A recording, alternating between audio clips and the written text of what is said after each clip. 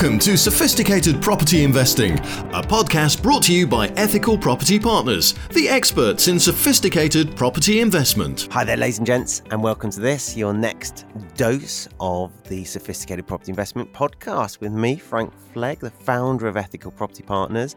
And today we have Amanda Jarvis-Doyle. We're talking about heads of terms. Cool. So why have you chosen this topic, Amanda? Why do you think this is a cornerstone, an integral part of sophisticated property investing? So we've just had 2 days with our franchisees. We've just been doing masterminds on their businesses, and this is a topic that was raised. And also we've just had a full day of planning and going over the next quarter of our franchisees' businesses and planning and helping them organise and get ready for the quarter ahead.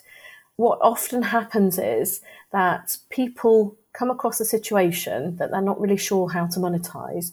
It doesn't fit our usual below market value purchasing system, and they get confused. They know that it might fit within a heads of terms, but when it comes to writing the heads of terms, they are not 100% certain as to what to put down. So we covered it yesterday in detail and really gave everybody a good overview of what the imperative parts of a heads of terms needs to be. And coming from the perspective of who are we writing the heads of terms for? So are we writing them for us? Are we writing them for solicitors, or are we writing them for the vendor? That was something that I think a few people had an aha moment yesterday. I think one of the biggest aha moments, to use your phrase, was that for 90 to 95% of transactions, you don't need a heads of terms at all. I think that was a revelation for people. Now, for regular listeners of the podcast, grab a pen, grab a piece of paper, and jot down the 2 different types of sophisticated property investing deals. There are only 2 types. And if you haven't got a pen or a paper, think to yourself, we're going to go quiet just for a few seconds and think to yourself, what are the 2 different types of deals? Because it's very easy to sit there and be passive and think, oh, yeah, oh, I've heard that before. And oh, yeah, that makes sense, but not actually to engage. And so in true Tony Robbins style, challenge yourself. What are the 2 types of deals? There are only 2 types of deals. And one of the answers we had yesterday was good ones and bad ones, which I really liked. It came from Lee, I think, yesterday. Yeah, it did. I like that. But in terms of technically what 2 different types of deals there are, give everyone 5 seconds and then you can answer it for us, Amanda. In our business, we have a purchase, a below market value purchase in most cases. So that's one. The other is where we control now, but we pay later. And that's it, guys. There are only 2 types of transactions in sophisticated property investing. You either buy now at a discount, or you control the property now and you pay for it later. And of course, with the control now, pay later, you can pay market value, you can pay above market value, you can do it B&B as well. But those are your 2 options. And when you start thinking about it really simply like that, it becomes really, really clear what you need to do when you have agreed a solution with a vendor. And we went around the whole room and asked, what percentage of sophisticated deals do you think you will be doing in your business? In terms of all the deals you do, how many will be control now, pay later? How many will be below market value purchases now? And in my business over the last 14 or so years, it has been about 90% BMV pay now. So buy the property now, pay a below market value price, and about 10% control now, pay later. And I'm quite happy with that ratio. It's a good ratio because it means that the majority of my deals are really simple, which means they go through. The majority of the deals that I do get the property into my name on land registry now.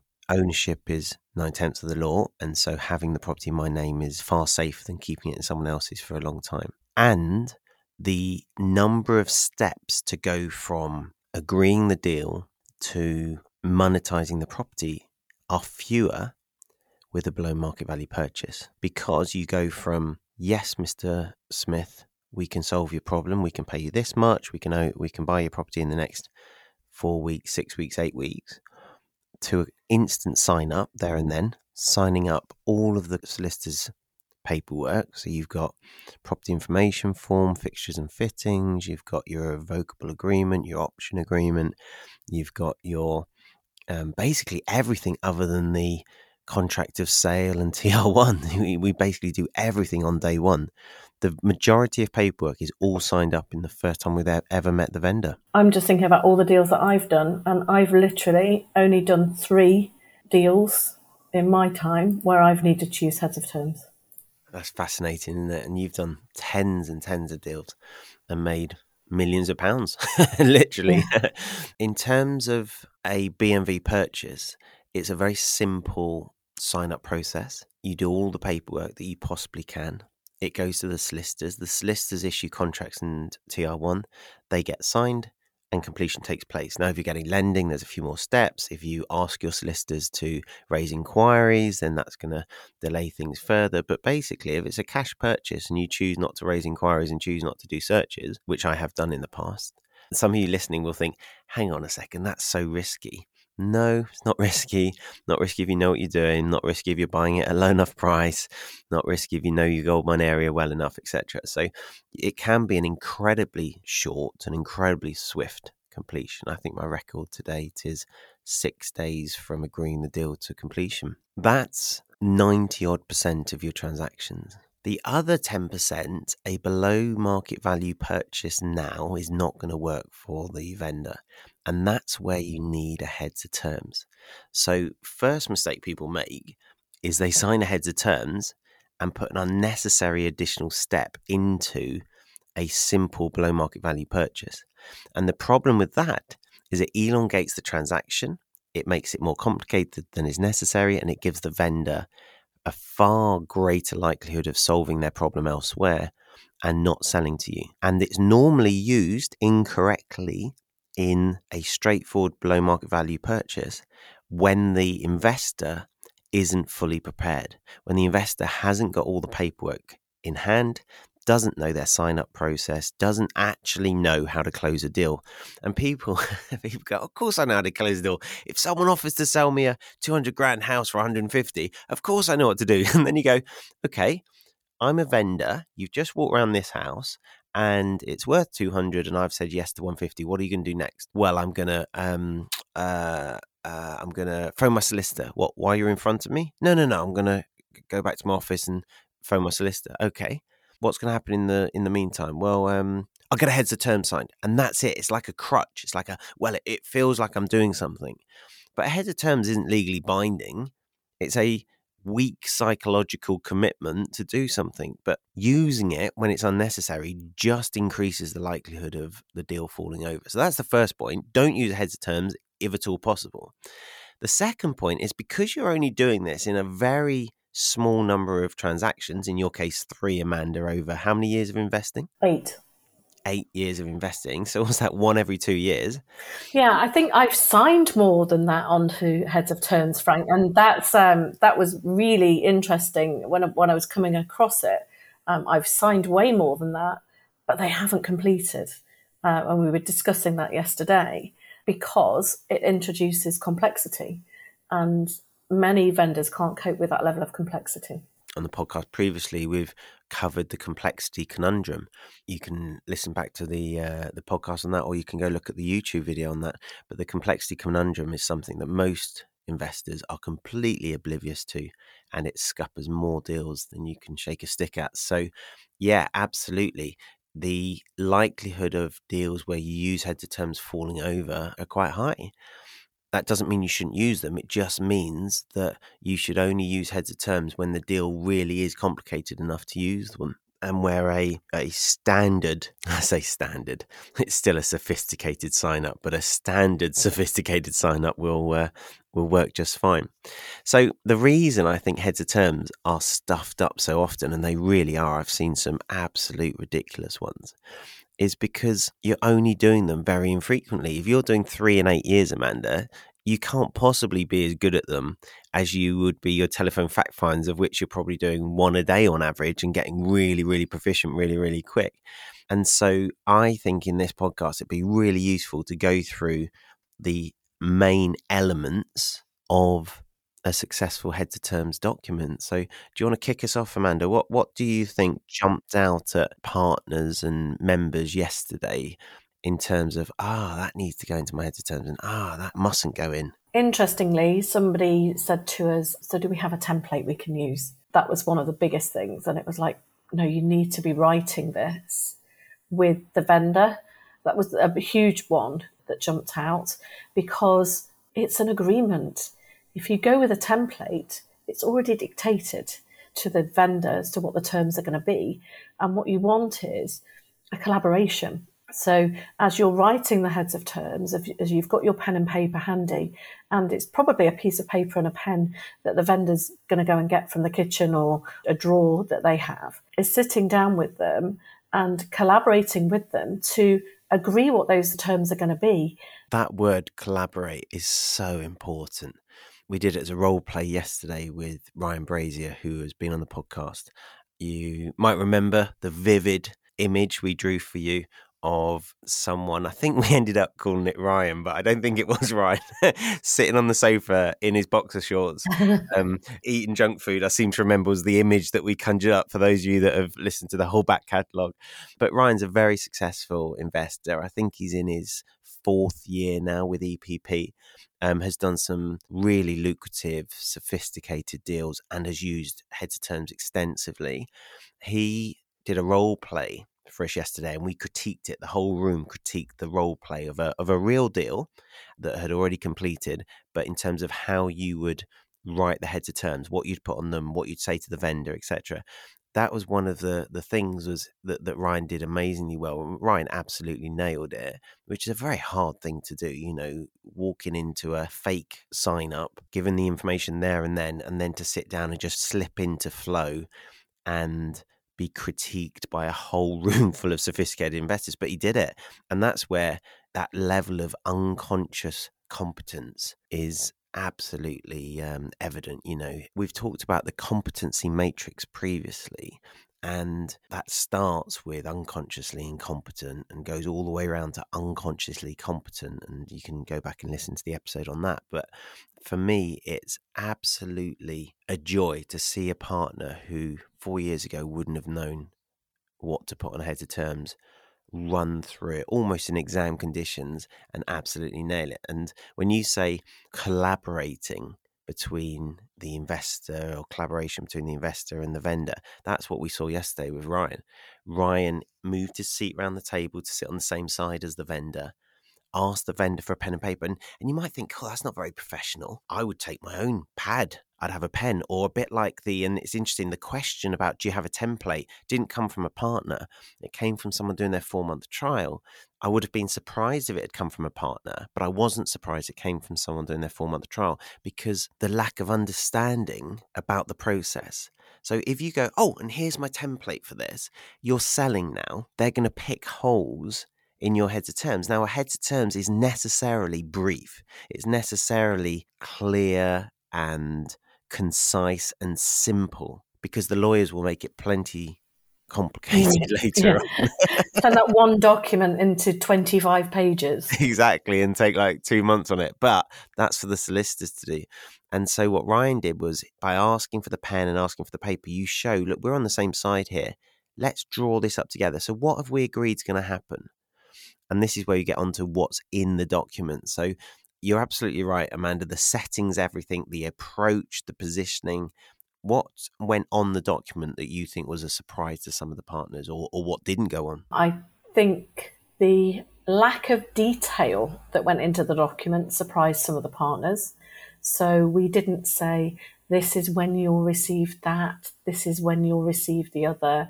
We didn't necessarily put exact amounts in, because they're variables that might change as we go along, purely because of how the deal might be constructed. We didn't make it sound as though it was legal speak.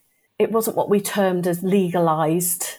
Simple language, I think that's probably the easiest term to describe it. Simple language, just basically outlining what we were agreeing. So who was involved, the buyer and the seller, what could be expected, so how much they're going to receive in total. I think that's probably the one figure we did put in so that they have some certainty. The main thing is keeping it simple and putting the basic facts in and not going into too much detail with it. We got the heads of terms down in front of a whole room on 6 bullet points. And you think 6 bullet points? No way. It's a 15-year agreement. It's a £250,000 house. And it's like, yeah, but you can still boil it down to 6 bullet points. And what people think is, yeah, but what if this happens? You know, what if you die? What if the vendor dies? What if the house burns down? All of that is dealt with by the solicitors. The solicitors legalise and formalise the whole agreement. You're absolutely right, Amanda. But our job is just to get down on paper as simply as possible the essence of what we've agreed. And then we both sign it so that there's a psychological commitment to this and so that the solicitors can see we're on the same page. And it's little things like you leave the agreement with the vendor and you might think, well, hang on, there's only one agreement. We've just written it together. How can I leave the agreement with the vendor? That's the one that we've both signed. But you're not going to hold them to it. It's not legally binding. You can just take a photo and send the photo via email to the solicitors so that they've got it to work from. And the vendor feels amazing that they've got this document in their hands and they know what's going to happen. So let me run through the bullet points that are on the heads of terms. Amanda, you've already said, you know, the parties involved. So we put that in with the purchase price. So Frank Flegg will buy Mr. Smith's property for X amount of pounds. That's the first bullet point. Nice and simple. This is how much they're getting. Second bullet point is Frank Flegg will pay X amount of deposit up front. So this was a vendor finance transaction over 15 years. The vendor was giving a 97% mortgage. So vendor finance for 97%, deposit of 3%. Amazingly, it's a fixed rate mortgage, interest only, over 15 years. So basically you buy the house for 3% of its value now, and then you service the interest over 15 years, pay off the balance in 15 years time. Well, of course, in 15 years time, you can flip the property, you can refinance it, etc., because it's gone up in value so much. That's the idea behind it. And that was at market value, by the way. We purchased this at market value. So got the purchase price sorted. We've got the deposit, the 3% deposit. That's written down. That's bullet point 2.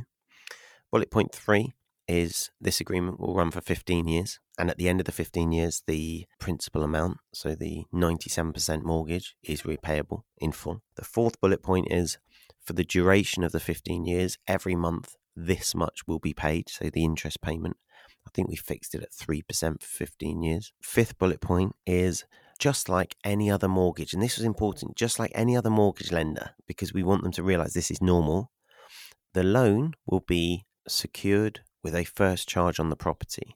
And then we talked about it and we said, actually, they won't know what a first charge is. So we'll just say with a charge on the property. Most people understand that the mortgage company has a charge on your property. They might not know the word charge, but we decided that that was a good compromise and it tells the solicitors what to do. And finally, number 6, we decided to put in an anticipated completion date, but then to explain to the vendor that we couldn't absolutely promise that because it was down to the solicitors and how quickly they worked and how quickly the vendor returned their questions, etc. And so bullet point 6 was we anticipate completion to be on, and I think we gave it 6 weeks because we're entering the summer period. We didn't want to raise expectations. We thought we could say 6 weeks and be ready to do it in 4. And also the vendor said they needed some time to empty their house and move house. And so that took the pressure off the vendor. So those were the 6 bullet points. And then we just drew 2 lines, wrote our names under them, dated them and signed it. And that was it.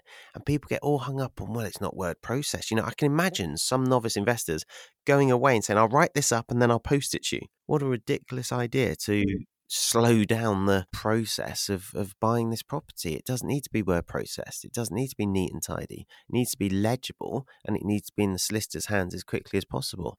So if you've taken your photo, you can email that to the solicitor when you're sat in your car 5 minutes later. You know, the solicitors can be working on it by the time you get back to the office. Just to interject there, Frank, emailing vendors is a really common mistake. So emailing paperwork to them, communicating via email with vendors is a really common mistake. People think that it's official and it's efficient, but this is where relationships break down, because a bit like you can send a text and it really depends on how somebody's feeling as to how it's received. You can intend it in one way, but somebody can read it and interpret it in a completely different way. You can't read somebody's reaction to an email. It's the same when you're sending any paperwork to a vendor. A simple phone call to say, can I pop round and just sit down with you? I've got some more paperwork that needs filling in. Or they phone us often and say, oh, I've had some paperwork arrive from the solicitors. I'm really not sure what to do with it. I'm absolutely perfectly fine with going over and sitting down with them and helping them fill in the paperwork. And I know that there's a real resistance from people on our franchise, on the partnership, sometimes to get in the car and drive to do that. And they'll be like, I'll email it to me and I'll have a look at it and then I'll send it back to you. And I get really frustrated. I'm like, no, get in the car, drive. How much is this deal going to make you? Is it going to make you 30K? Okay, is it worth a drive over to the vendor to sit down with them and just go over this? Or are you going to risk losing it because you're going to email something to them that they're not really sure how to fill in, or they could then pass to a friend and their friend goes, oh, I'm not sure whether you should fill that in. Say that, or they ask a friend's advice because they haven't had the help from you. They go and ask help from other people they know. Yeah. And what's the likelihood that the other people are going to be better at explaining it than you are? And it's a really common mistake. It's something that we're really keen on, is to maintain that relationship throughout. And you can't maintain that relationship if you haven't started with it. Well, it's a people business at the end of the day, isn't it? And I was just thinking, as you were talking about emails, I can't remember a successful deal where email was a major component of communication. I can think of loads of unsuccessful ones that failed because it boiled down to facts being emailed backwards and forwards. But normally that's when the transactions hit the rocks and the vendor's not very happy. They resort to email because they could be keyboard warriors then and tell you how they feel when they're really angry. Whereas when you're on the phone and you're actually saying, I'm so sorry about this, we can't control the mortgage lender and I'm so sorry they've chosen not to lend on this, but I'm now jumping on it and I've already arranged a new valuation. I've already submitted a new application with a new lender. We've asked the solicitors to expedite it because of your delays, because of the delays to your transaction already. We know that you're in a hurry because of X, Y, Z. When they hear that sincerity in your voice or can see it in your face when you're face to face with them, it dissolves the anger. It makes them realize you're still on the same team. Whereas if you send an email saying that because you're a coward and you don't want to front up to the fact that you are causing them distress through your lack of professionalism, your lack of ability to deliver on the service you've promised, then it is going to degenerate. The number of times I've seen email chains and I've just thought, oh my goodness, by email 10, it's a lost cause. This is going to be so hard to recover. And I have done it. I have recovered deals for partners where I've said to the vendor, I said, look, I can see that you're very upset and I completely appreciate why. Please may I pop over with the purchaser, the franchisee, the EPP partner, so that we can have a coffee and talk this through and get it resolved to your satisfaction as quickly as possible. And if you don't want to proceed after we've had a coffee and you want to walk away, that is absolutely fine. There'll be no financial penalty. We won't hold you to any agreements that you currently have, but would you give us half an hour to have a coffee? And I have rescued some like that where they can see, Frank is sincere, the partner's involved Frank, and for him to come from headquarters to, my little house to reassure me, yes, I'll give you the benefit of the doubt, I'll give you another 4 weeks, etc. I have managed to do that a few times, but notice it's taken it from email all the way back to face, where it should have been in the first place. And the number of transactions where it's degenerated into email, and I just think, oh no. And you read the email chain, you go, by the time it gets to email 10, it's too late often. I've got an update from you. I've spoken to the solicitors today. Please, can I pop round this afternoon and grab a coffee with you just to update you? If that was the first email and then they popped over to see them, that would have been so much better and so much easier. But yeah, fascinating, isn't it? And it all starts with that positioning up front. This is the heads of terms when I'm now going to send this off to the solicitors. They're going to legalise it. That might take them a few weeks, but don't worry, I'll be chasing them every couple of days. I'll keep you updated. And then once they've turned it into a proper agreement that will think of everything, every eventuality that you and I can think of will be in this agreement. They'll probably turn it into 10 or 20 pages, but we'll go through it together. We'll make sure it's exactly what we've agreed today. Notice the we're on the same team. It's a partnership for sure. Exactly. It's a partnership. We often use the term, we're a team. From today, we're a team. We want to work on the same team to get this through as quickly as possible. And the point was made, I think it was made by you actually yesterday, Amanda, is that a purchase on a control now pay later basis where you're using heads of terms is just a joint venture. It's a joint venture with the vendor. Was it you that said that? I think it might have been. I can't remember. Very honest of you not to take credit. Yeah, that was me, Frank. Yeah, all the good stuff that was said yesterday was me. The other time we use a heads of terms, we're focusing in on vendor heads of terms here and securing properties and purchasing properties. But the other time you do a heads of terms is when you have a joint venture with another investor. All joint ventures require heads of terms, and then most heads of terms will be formalized by lawyers and turned into contracts. So, yeah, I think keeping it really simple, telling the vendor then what's going to happen. So it's then going to go to the solicitors. If we're both happy with it, we'll sit down, we'll sign it, and then we'll complete. It really is as simple as that. And then you deal with the complexity. And this came out yesterday. Don't try and impress the vendor with all the hard stuff you're going to do. Play down what you're going to do. Make the thing sound so simple. So the lawyers will do their bit. We'll both sign it and we'll complete. They don't need to know that you've got to, sort out stamp duty, that you've got to sort out a loan for the deposit if you're going to borrow the deposit. And of course, you can borrow a deposit if you're doing vendor finance because you're not constrained by normal mortgage terms and conditions, etc. So you've got lots of important stuff that you're doing. One of the most important things that you need to do when you're in that heads of terms meeting is work out the deal before you start writing the heads of terms. You cannot be working it out whilst you're writing it. And it was interesting, Amanda, yesterday, about half the room didn't understand the deal. Did you notice that? Half the room were nodding and going, yeah, I get it. So you're putting down 3%. The vendors are getting 97% in 15 years. Half the room thought it was an option agreement where we took control of the property and then we completed on it 15 years later. Only half of the room realised that we were completing now. Actually complete on the deal, yeah. Exactly, and paying the mortgage off later and giving them a charge on the mortgage and the vendor giving us the funds to complete now. Half the room didn't understand that. And that's really important. And that's the difference. And we talked yesterday about the difference between when you're in a dance with a partner and you're being led. So when there's a leader, it's very easy to dance and relax and think you're good at dancing. And that's the same as sitting in a seminar going, oh, yeah, oh, that's clever. Yeah, I get that. I understand how that deal works.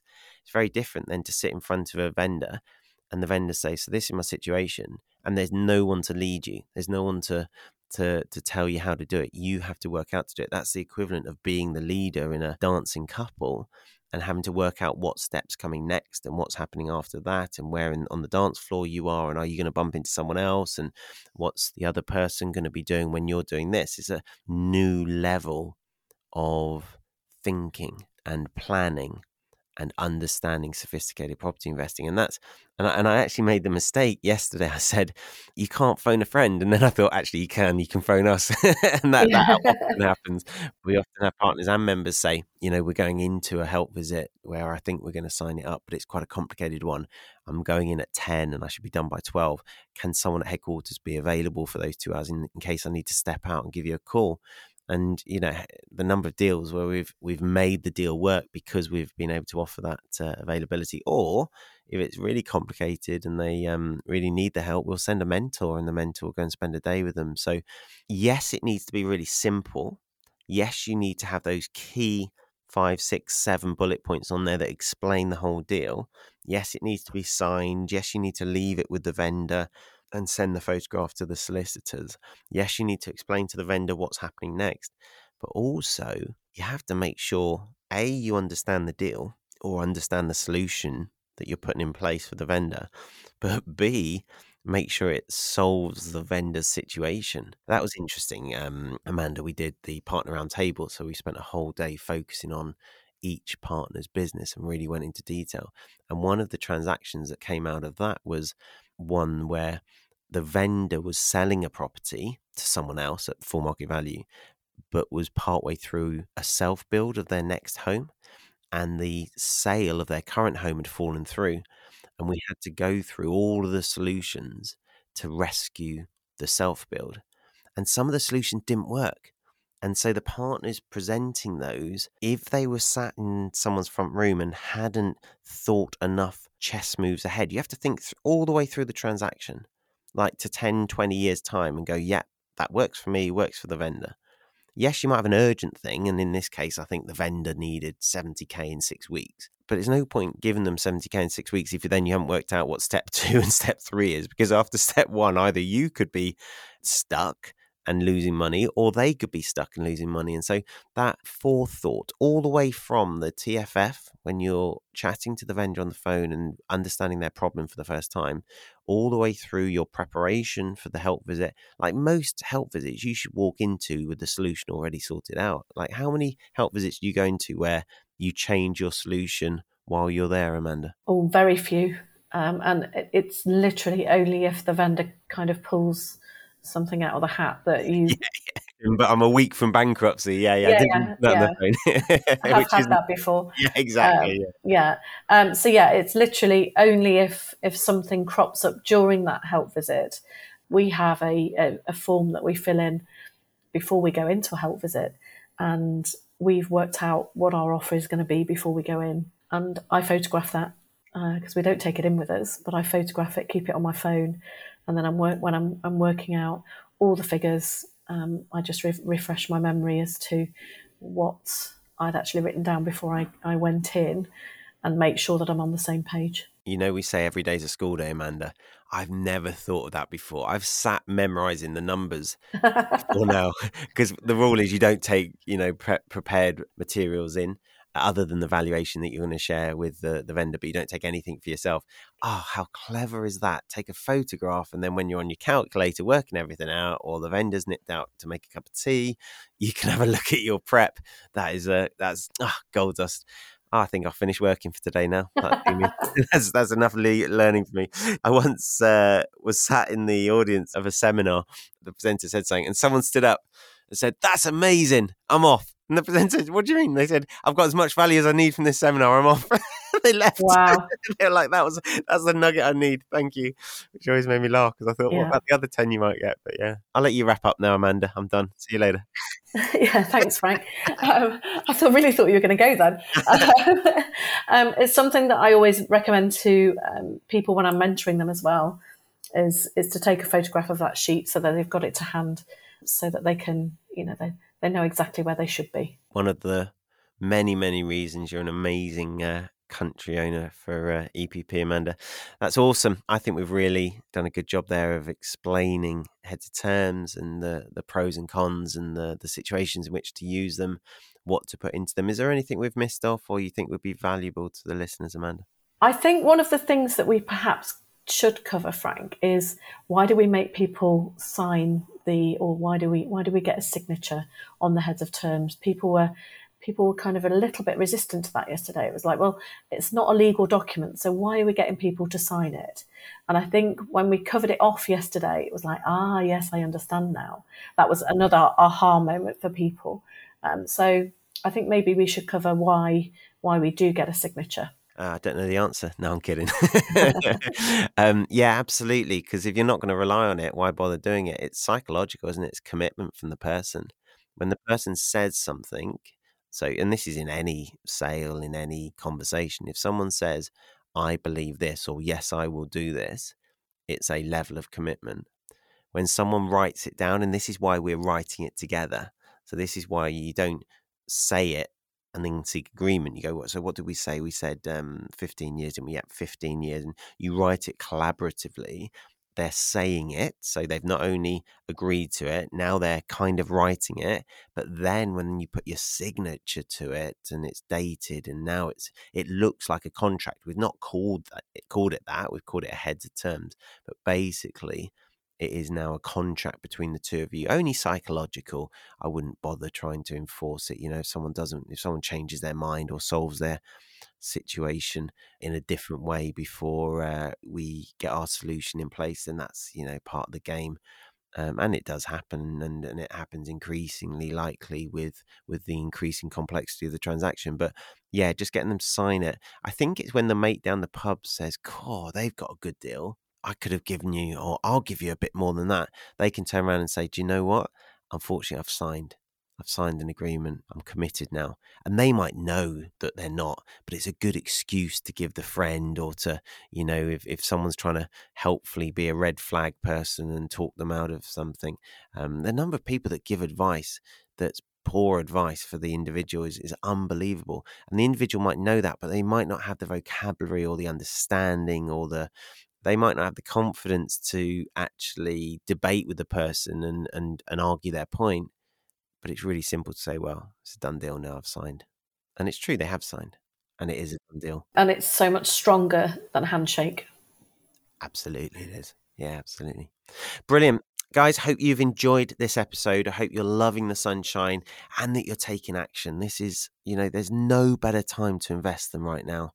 The Chinese have a saying, the best time to plant a tree was 20 years ago. The second best time to plant a tree is today. And it's the same with your property portfolio. Don't wait a year. Don't wait 2 years. Don't wait until the recession's kicked in. Don't wait until property prices have corrected. Start now. Every single property I've bought and hung on to, I'm glad I bought at that time and not later, because they've all gone up in value, and properties do. They've made me money over time. Even the ones that at the start didn't make me money have now made me money. And so, yeah, take action, guys. If we can help you with that, if you want to come on one of our seminars, how often are you running seminars, Amanda? Every month at the moment. There you go. Guys, until next time, happy investing. Sophisticated Property Investing, a podcast brought to you by Ethical Property Partners, the experts in sophisticated property investment.